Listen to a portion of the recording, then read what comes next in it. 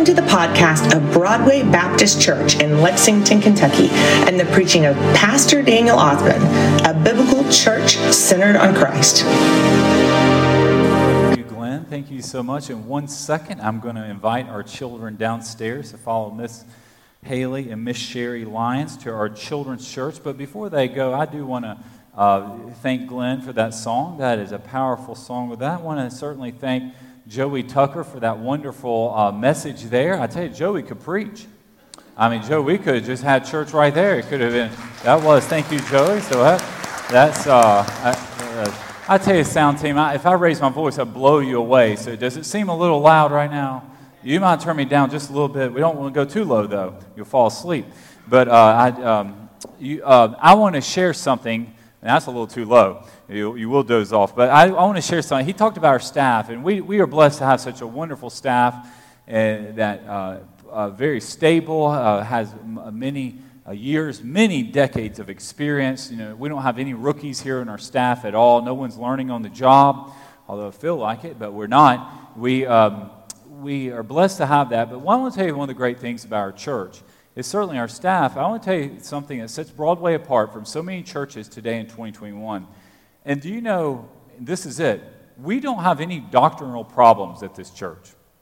What I mean by that is among all those staff members up there, we don't have any secret liberals. We don't have people over here who are trying to a little personal agenda.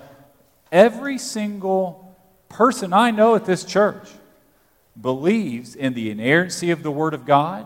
Jesus is the only way. We are a church that is centered on this book. Now, we might fight and fuss over money and how to plan little events here or there, but the actual core issues, doctrinal purity to the Word of God, and the definition of marriage, the importance of worship and coming together as Christians under the lordship of Jesus.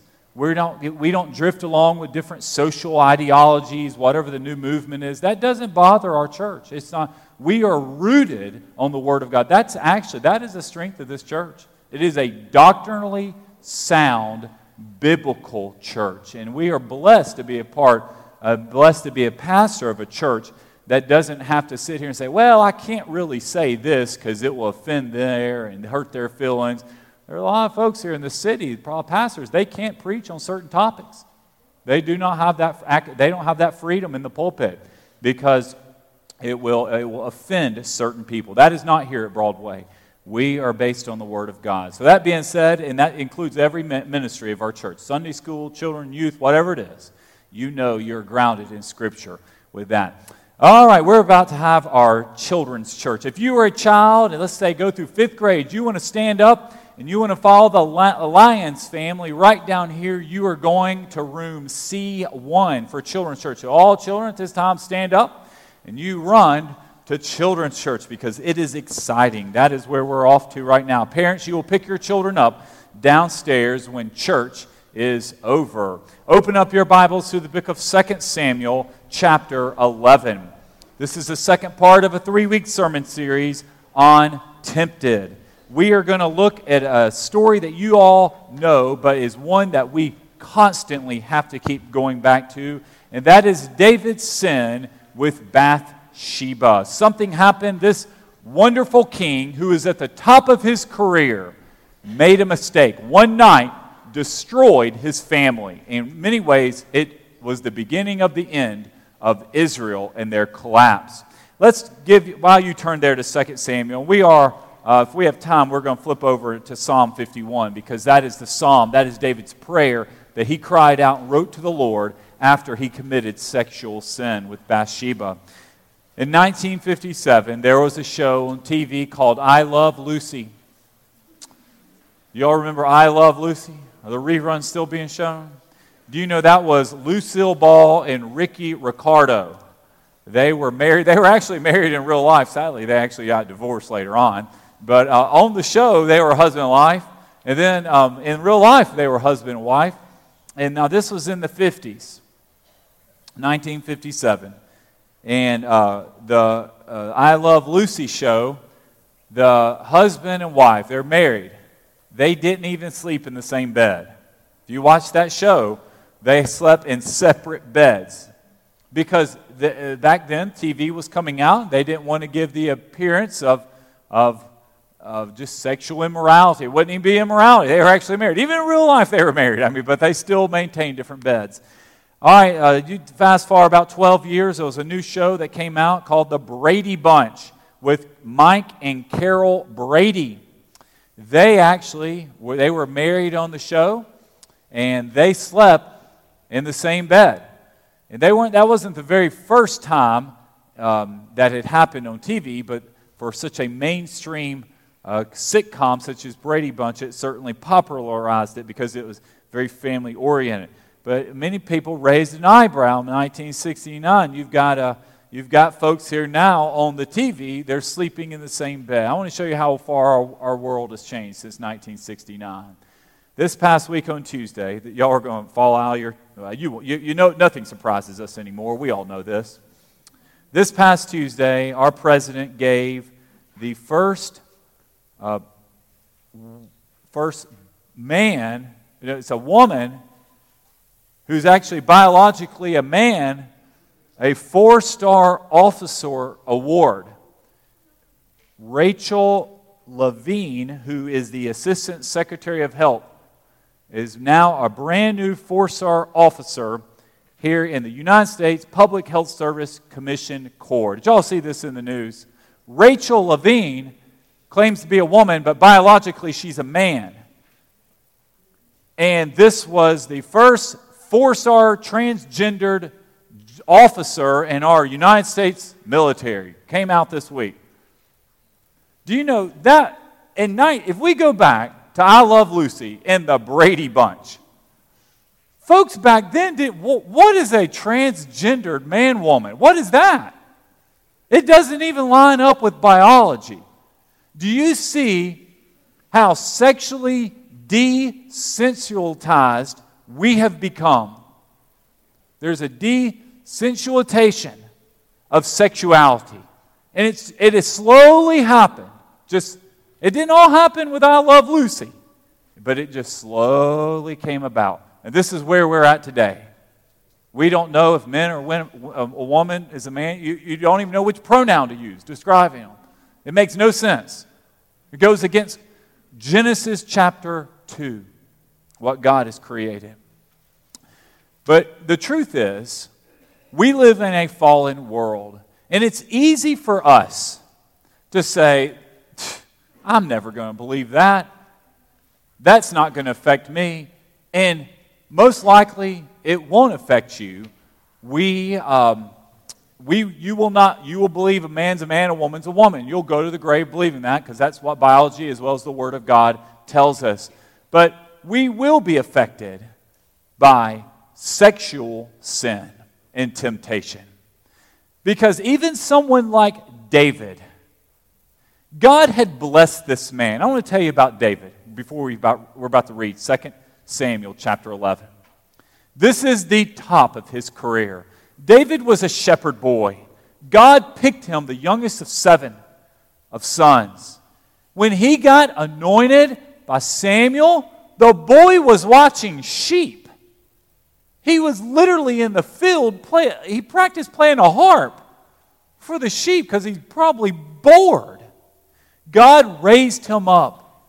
He protected him. He was in King Saul's house. Saul was a jealous, angry man. Saul tried to kill David. One by one, the Lord provided a way out.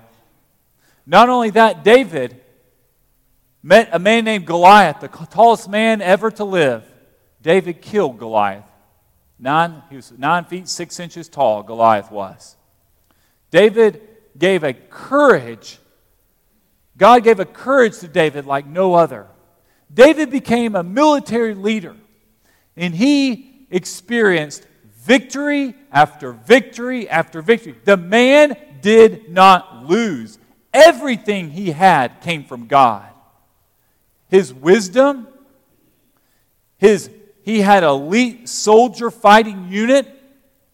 These combat officers who Joab wasn't always the most moral man, but he knew how to run a military. The guy was a phenomenal commander. He would have got the 4-star general award. And he was a man. He would have received it. Joab would. And not only that, it goes on here about David's life. David was so blessed by the Lord.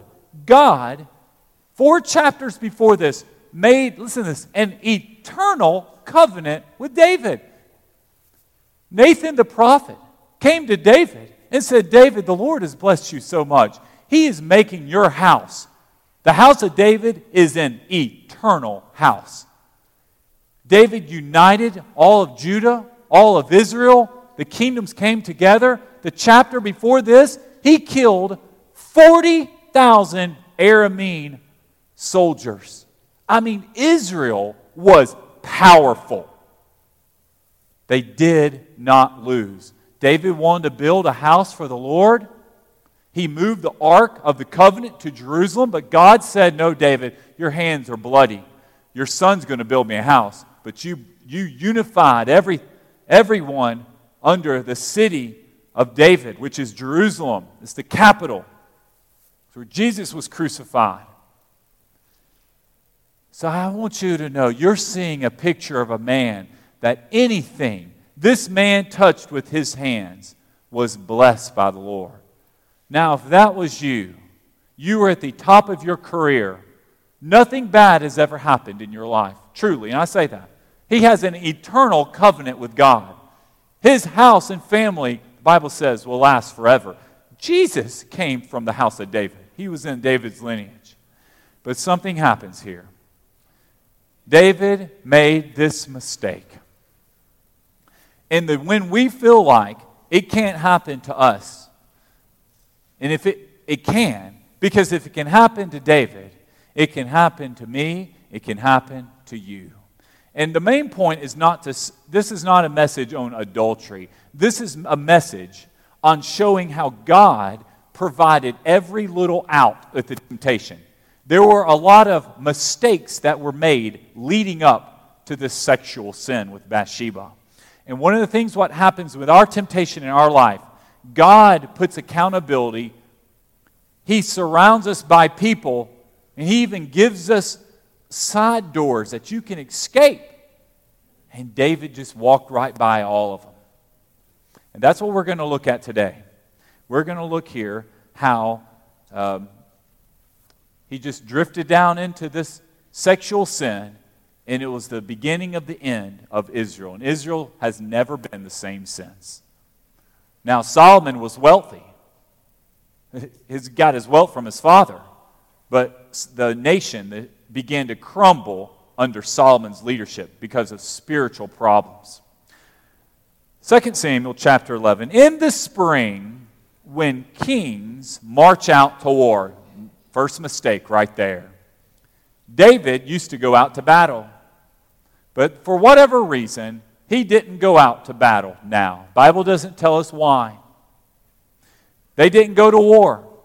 David stayed home. So, all right, he's out of position right there. David sent Joab with his officers and all of Israel. They destroyed the Ammonites and besieged Rabbah. But David remained in Jerusalem. So he's out of place right there. He didn't go to work that day. He stayed at home.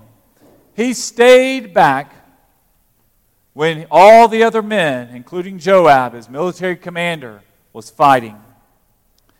One evening, this is the next mistake David makes. David got up from his bed and strolled around on the roof of the palace. All right, why is David not in bed? Listen, God created us to sleep. There's times that at 2 and 3 and 4 in the morning, at midnight, where do you need to be at? Do you need to be at the bar? Do you need to be running around the city? You need to be in bed. David's supposed to be in bed. For whatever reason, he's awake. Now, it's okay to be awake in bed, because you might not be sleepy. Then you need to pray the Lord. But instead of staying in his bed, David decides, you know what? It's a nice, beautiful day. Let's go walk around on the roof. He's out of position right there. He's wandering away from where he's supposed to be. And I want y'all to understand this. The devil knows when you're out of position. He knows Daniel's supposed to be in bed, but he's in the couch in the living room, watching TV or playing on the computer. That's a dangerous place to be when you're supposed to be in bed. And the devil's watching. He recognizes you're not at war, you're not in bed. Temptation is coming.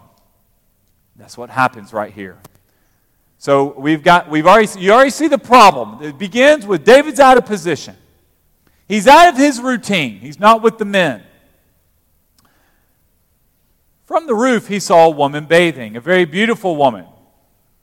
So many times, many preachers will say, well, Bathsheba positioned herself, knowing she probably lived near the king's palace, knowing she has no clothes on, knowing David might see her. But I don't necessarily believe that. And here's why. She probably did not know if David had went to war or not. She also did not know David was going to be strolling around on the roof because it's the middle of the night. Because she might have thought, okay, it's nighttime. Now is the time I need to take a bath. Now's the time when I need to get ready. Because no one will see me. She had no idea David's going to be a peeping Tom on the roof looking at her. Never in this adultery case do we see Bathsheba being charged at fault here. Now, she experiences consequences from this, but it's all at the feet of David on this. He's the one out of position. From the roof, he saw this woman. She's very pretty. So David sent someone to inquire about her. Now, here's the next trip up right here. Next two mistakes. David is the king. He has servants. He gets a servant. Go find out who this woman is. I need to get to know her. I'm bored. I have nothing to do. It's the middle of the night. So look at the report that comes back about Bathsheba. Notice that we don't find out, this is Bathsheba. David, she's really pretty. You'd really have a great night with her. You want me to go get her again? That's her name. She's a 10 out of 10. That's not what the report came back.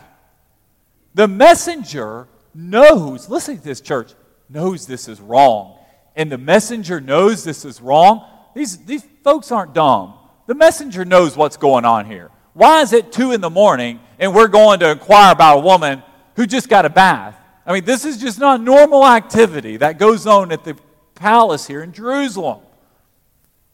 So the news of the report that comes back the messenger says, isn't this Bathsheba? We know her name. Look at this. The daughter of Eliam. Do you know who Eliam is? That is one of David's mighty men, one of his premier elite soldiers. He's listed later on in this chapter, in this book, about being a great, mighty warrior. So we're saying, this is a daughter. She has a father that's at war fighting for you. When you're thinking about committing sexual sin, man, you think that lady has a father. There's a dad that's grieving. The man that you're about to commit, the woman you're about to commit adultery, has a father who's fighting for your life right now, who's protecting you, and you're abusing his daughter. But it goes on. This is Eliam is her daddy. But not only that, look at this. The daughter of Eliam and the wife of Uriah the Hittite. David, this woman is married. Who is Uriah? Uriah is also one of those mighty men. He's an elite soldier fighting for David. The messenger was trying to tell David, she is off limits. Like, you can't mess with her. Like, she's taken. Her father and her husband are fighting for your safety in your family, in your kingdom. The Lord has brought these wonderful men to protect you. Why would you abuse their daughter and their wife? Like, do you see, this is where, now we're already out of position. Now we've got the poor little messengers giving the warning to David. This is the Lord working, trying to say, David, don't do it. Don't talk to this person. There's some people you don't need to talk to. Now's not the time. David sent messengers to get her. When she came to him, he slept with her. Now she had just been purifying herself from her uncleanness. Afterwards, she returned home. In many ways, this might be considered today a sexual assault. He literally picked this person out, committed adultery with her, got what he wanted, sent her home. The woman conceived and sent word to inform David, I am pregnant. David sent orders to Joab, send me Uriah the Hittite. So Joab sent Uriah to David. When Uriah came to him, David asked how Joab and the troops were doing. Now, understand, David would never just pull some troop out of the field to get a report. Reports were sent by messengers. Joab knows something's going on. Joab's a very wise military commander. This is not normally how, I always say, when something seems fishy, church, you know what it is? It's fishy. If something doesn't seem right, if you smell a dead fish, that means there's probably a dead fish. If you see red flags, that means there's something there. You might need to do some digging. And Joab's aware of this. He's like, why are we sending Joab? This isn't how we normally do messages back to the king. So he comes. David asked Joab and the troops how they were doing and how the war is going. Then he said to Uriah, you go down to your house and wash your feet. So Uriah left the palace and sent a gift from the king and followed. You know what that probably gift was? It was probably alcohol and food. That way his goal was to get him drunk. You go home, go spend time with your family, go wash your feet, just get a good bath. But look at this. Uriah slept at the door of the palace with all his master's servants. He did not go down to his house. He is so loyal to the king, he doesn't even go home. He didn't even open up his present. He stays at the gate protecting the king. Because remember, he's an officer. Why is he guarding the gate? That's what soldiers do. He's there to protect the king. Why would I go to my house when I need to be guarding the palace? When it was reported David, Uriah didn't go home. David questioned Uriah. Haven't you just come from a journey? Why didn't you go home? I'm sure Uriah thinking, what is going on? Like, you've never once even spoke to me in my life. Why on earth are you asking me why didn't I go home? And look what he says here. Uriah answers David, the ark. Do y'all know what the ark is? That's holding the 10 commandments. The 7th commandment is do not commit adultery. The ark, don't miss this. That's the presence of the Lord, the ark. Israel and Judah are dwelling in tents, and my master Joab and his soldiers are camping in the open field. How can I go home and eat and drink and sleep with my wife? As surely as you live and by my life, I will not do this. What a noble man, Uriah. He's like, I can't go home and spend time with my family when everybody else is fighting. But that's the very thing David was doing. He didn't go to war. He stayed at the palace. We're seeing how noble and righteous Uriah is and how unrighteous David is. Stay here today also. So David had to come up with another plan. He wouldn't let him go back to the battlefield. You stay here also, David said to Uriah, and tomorrow I'll send you back. So Uriah stayed in Jerusalem that day and the next. Then David invited Uriah to eat and drink with him, and David got him drunk. Now Uriah's drunk. He went out in the evening to lie down on his cot with his master's servants. He did not go home. This is the most righteous drunk man you will ever see in your life.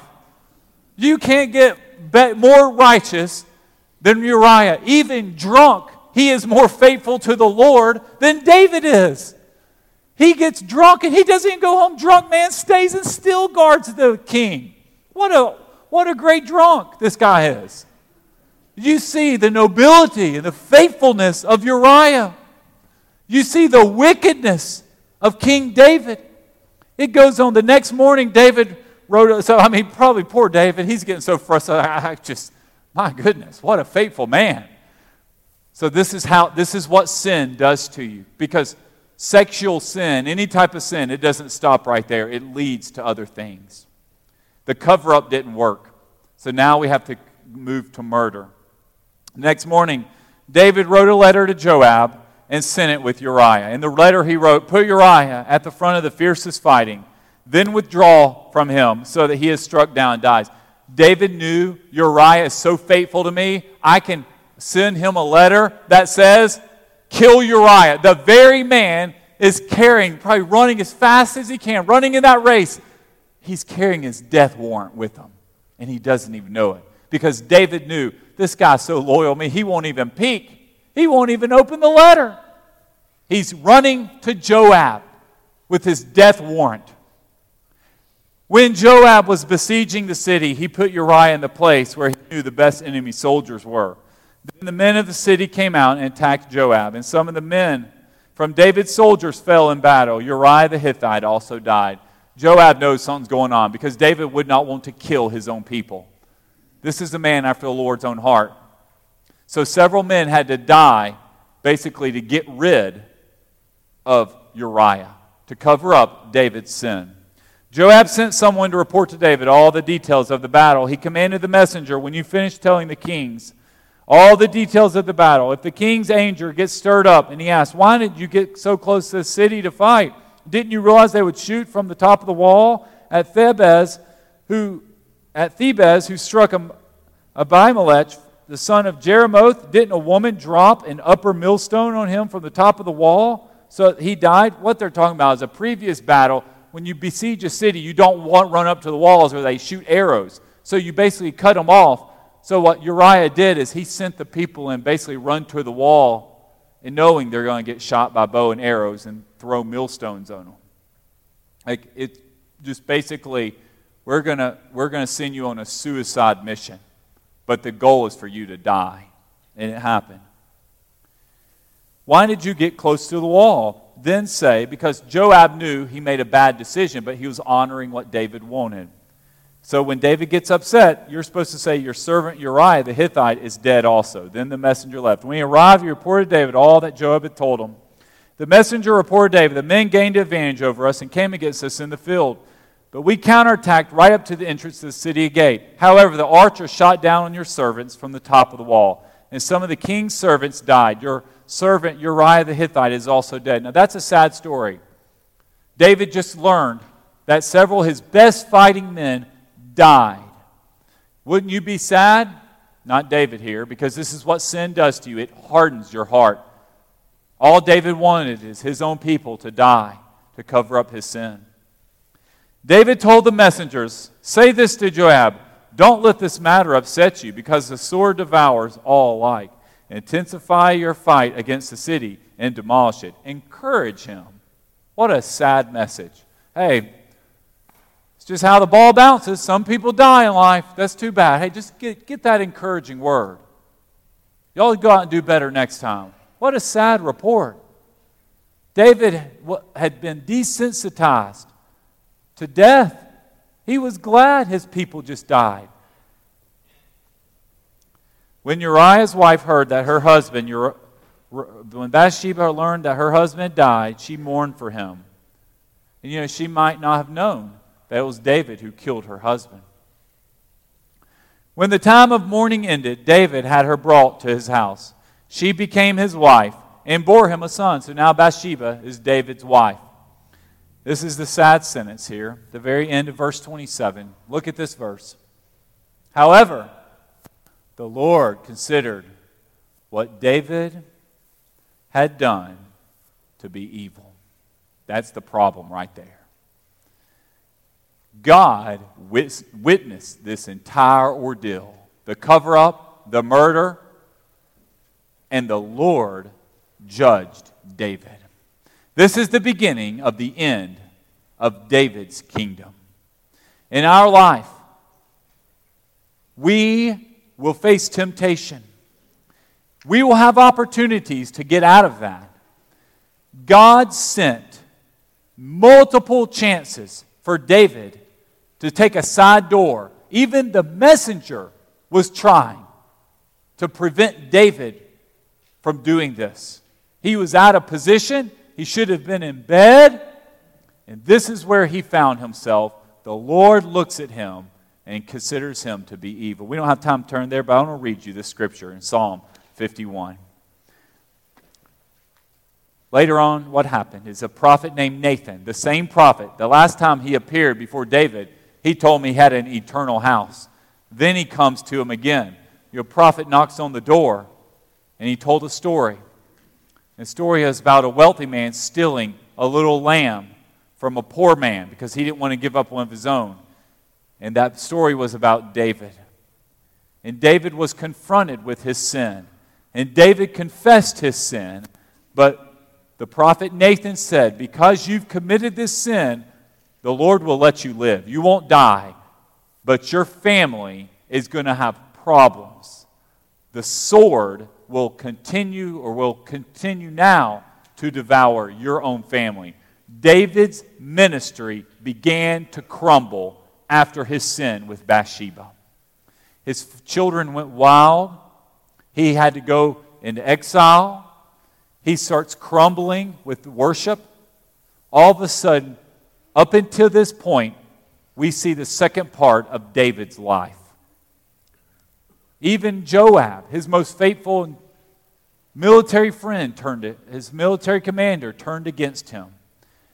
And he was confronted this. And I want to read this scripture here because David wrote Psalm 51. I'm not going to read all. I want to read 4 verses because this is how we respond when we find ourselves giving in to temptation.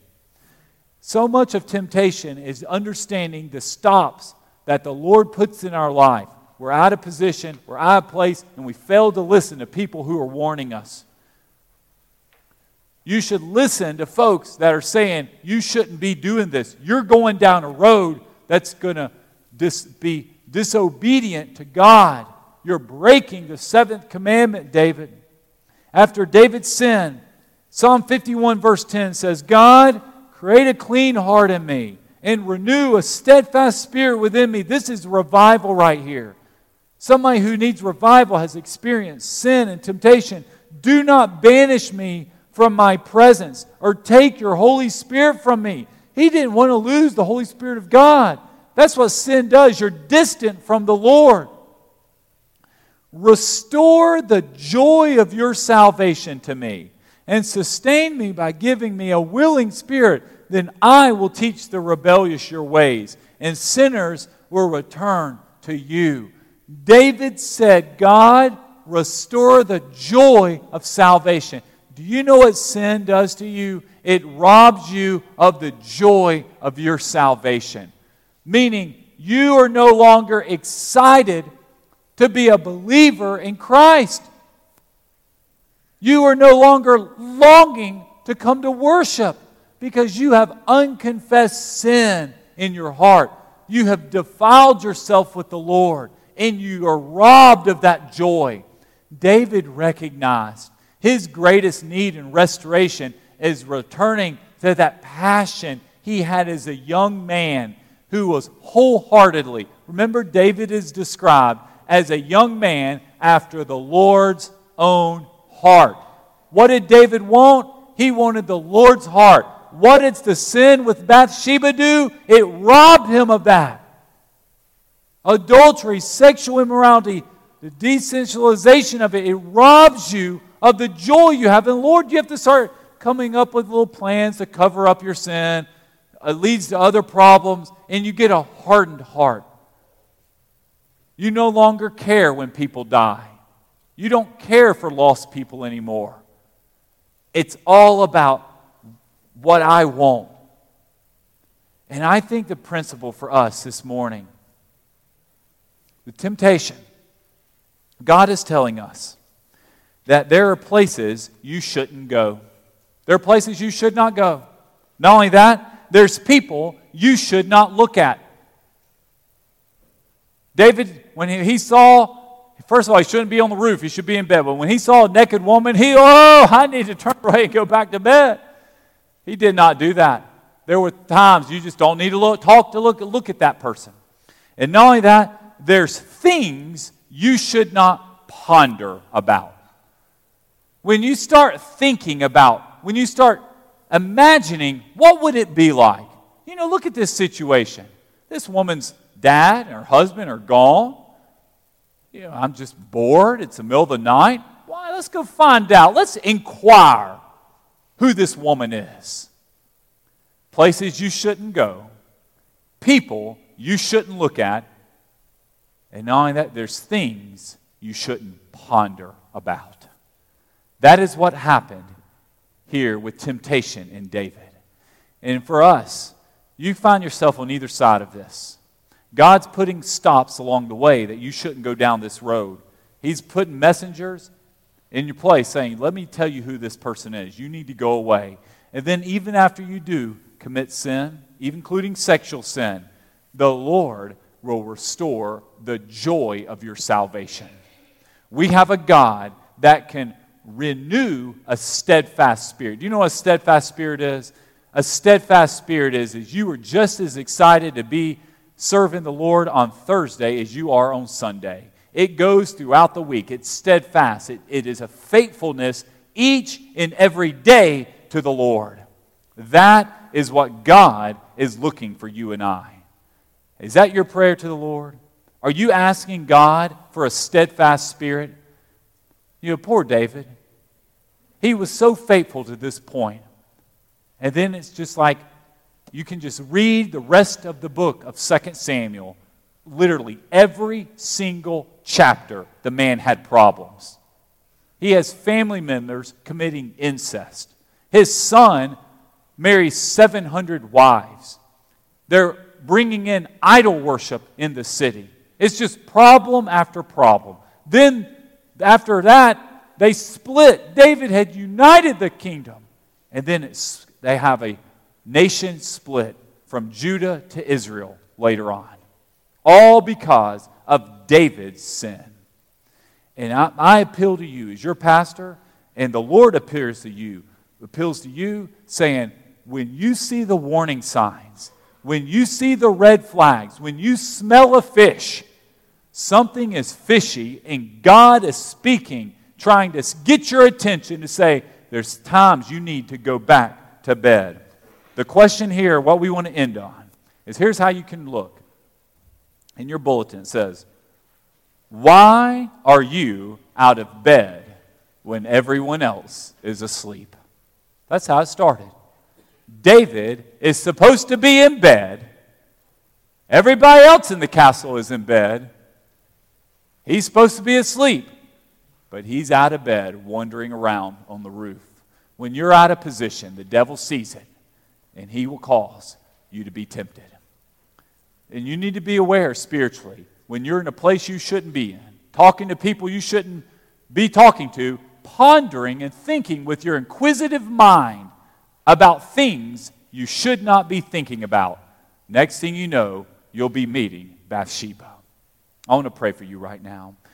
And I'm going to pray for God to renew our hearts, for us to be cleansed, and not only that, for Him to restore the joy of our salvation. God, I pray for the folks listening to this message. This is the most famous of all story of adultery in the history of humankind. And Lord, it's one where we see David had opportunities to stop this, and he didn't. God, I pray in our life, if we find ourselves out of place, talking to people, thinking about things and people and places we should not be thinking about, Lord, purify and cleanse our mind. Create in our hearts a pure spirit, a cleansed heart. Restore our joy of our salvation. Lord, help us see an opportunity out from sexual sin, any type of sin, any type of temptation. God, I pray for those of us who have sinned against you. Lord, we come to you individually.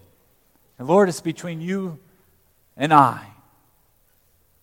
Each one of us coming to you, asking for forgiveness, asking for restoration, asking for protection moving forward. Lord, just like David confessed his sin, you forgave him, but there were consequences. Lord, we come and confess our sins. We repent and we turn. Lord, I thank you for your word. I pray that we're able to take these words and we apply them in our lives. We live in such a immoral, sexually charged culture. And if we aren't aware of this, we too, just like David, will be tripped up. God, take these messages, take these words, and change our hearts. In Jesus' name we pray. Amen. We're going to close our worship service with an invitation. I want to invite everyone to stand up. If you want to get saved this morning, you can receive the joy of salvation. Myself and Brother Hurd. Brother Hurd is back, so he'll be standing down front. You come take Brother Hurd's hand. And you make your decision of following Christ publicly this morning. This can be your church home. We are a Bible-believing, wonderful church that preaches the Word of God, sings about the Word of God. You come forward and make this your church home. We're waiting for you. David?